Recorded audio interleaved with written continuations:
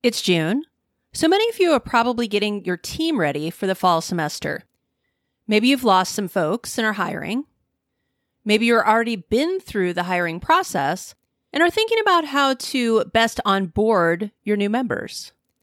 But even if your team is fully intact from the spring semester, you're going to want to invest in that team so they don't abandon you to the Great Resignation.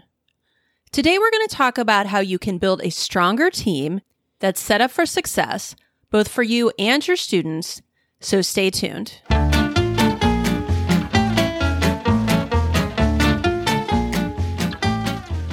You're listening to My Circus, My Monkeys, the podcast for supervisors in education or any field that emphasizes growth and development.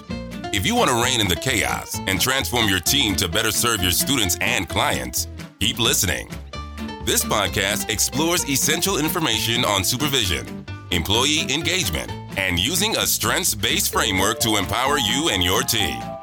We'll examine the latest research in psychology, neuroscience, education, and beyond to help you and your team get to the next level with your host, Ann Brackett, the Chief Engagement Officer of Strengths University.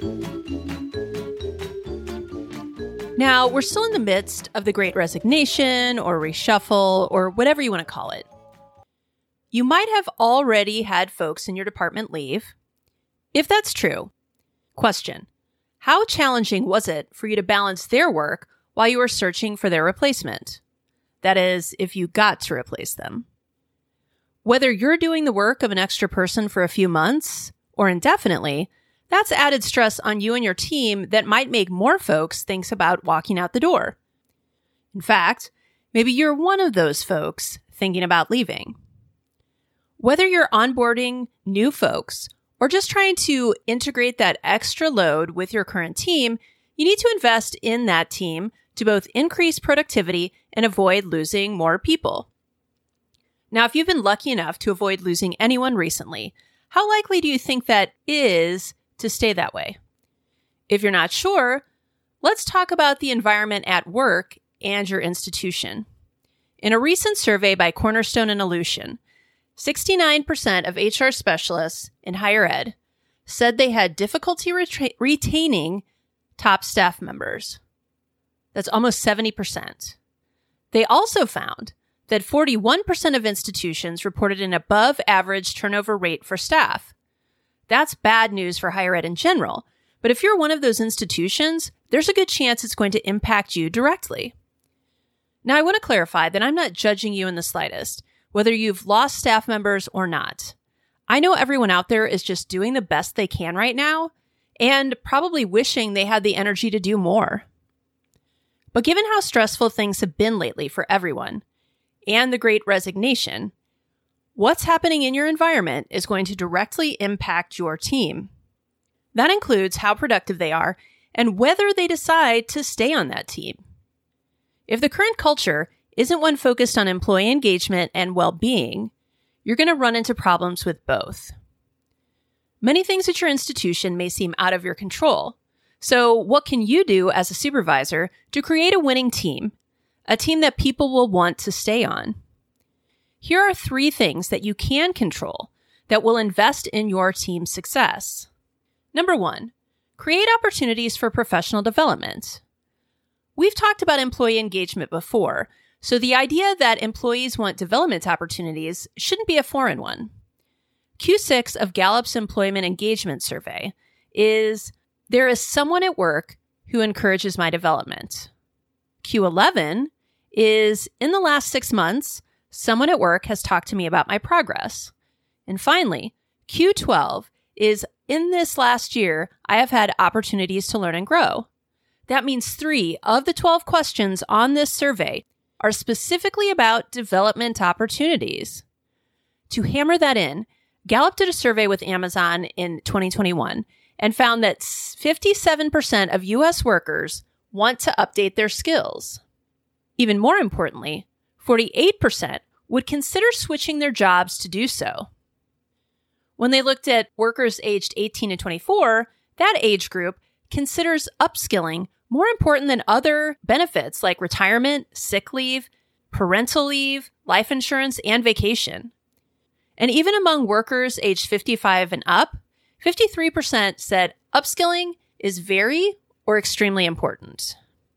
Basically, that means if you're not providing opportunities for your team to grow and develop, there is a good chance they'll find somewhere else where they can. The added stress of COVID in higher ed has meant all too often that these developmental opportunities have taken a backseat to other priorities. But this isn't sustainable.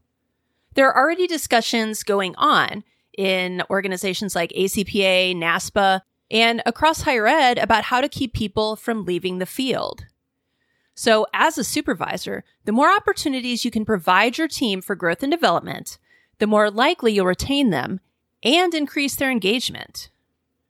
The second thing you can do is developing better teamwork strategies.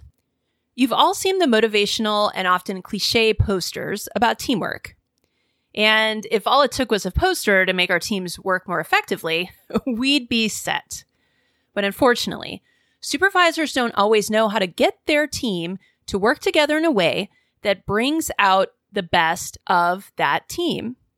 Part of this stems from the third thing we're going to talk about in a minute, but the problem is that right now, most teams are simply functioning as individuals who happen to work in the same location.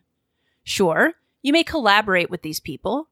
You probably have endless discussions and meetings about your department or how you can best support your students. But if your team doesn't have a framework for maximizing their performance in respect to the other team members, your team isn't being as effective as it could be. So what's the key to better teamwork? This probably won't surprise you, but it's strengths awareness. When people understand their strengths, they form better partnerships with those around them. Those partnerships build strong teams. And strong teams are more productive and engaged. When your team members know and value each other's strengths, they can better relate to one another, avoid those conflicts that take up so much of your time and energy, and create a more positive environment where everyone can thrive. Now, ironically, the best way to improve your teamwork is to start with the individuals on your team. Of course, I'm a huge fan of using Clifton Strengths to do this. It is a powerful framework that gives you and your team a common language to better describe, communicate with, and understand one another. And when team members know and understand the talents of everyone on that team, they start to see the connections between those strengths and individuals' behaviors. That also means your team will be able to see the connections between people's strengths and how to be more successful, both as individuals and as a team. That framework also allows you and your team to better plan, strategize, and direct your actions so your team is not just producing more, but the quality of what they produce is higher. The third thing you can do is improving your management skills. The last of the three things I want to talk to you about today is really focused on you, or possibly other members of your team if they happen to supervise others. You probably already know this, but most supervisors are never given training on how to actually supervise people.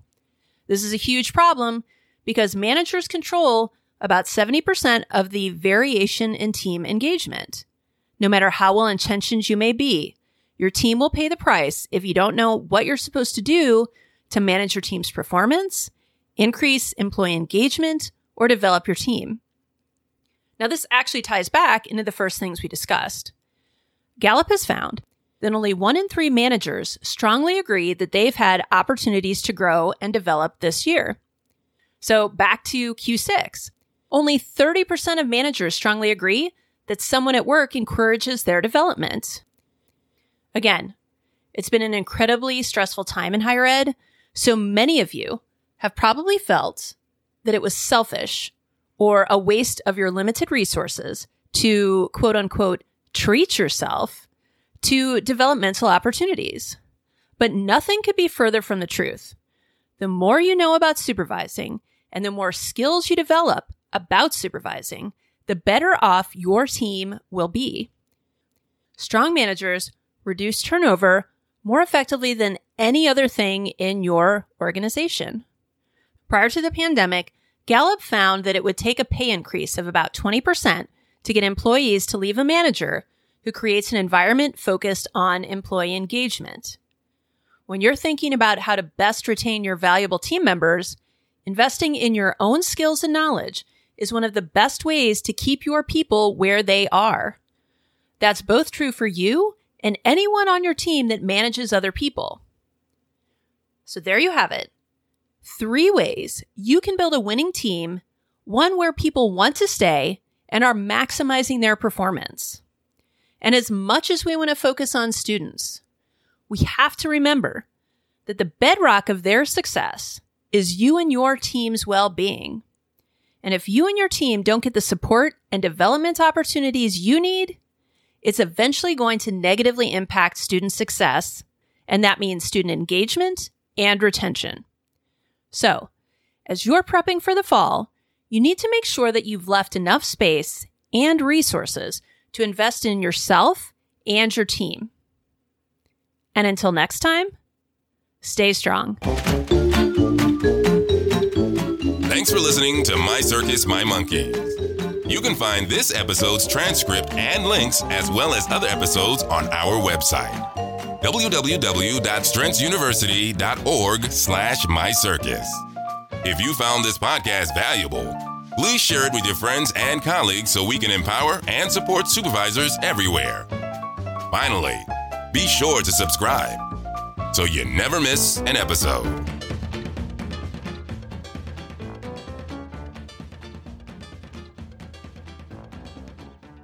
As always, Alicia and I are here to support you as you reflect on where you are and where you want to go. One great way to invest in yourself and your team is to join us for the summer cohort of the Supervisor Strengths Institute. We are revamping the Institute this summer to make it even more manageable for your busy schedule. It is the same great content, but we've condensed it so you can work through each week's modules and start implementing change even faster. We know that life can too easily get in the way of you staying on track, so we've also added a bonus for everyone who completes all 8 weeks of learning.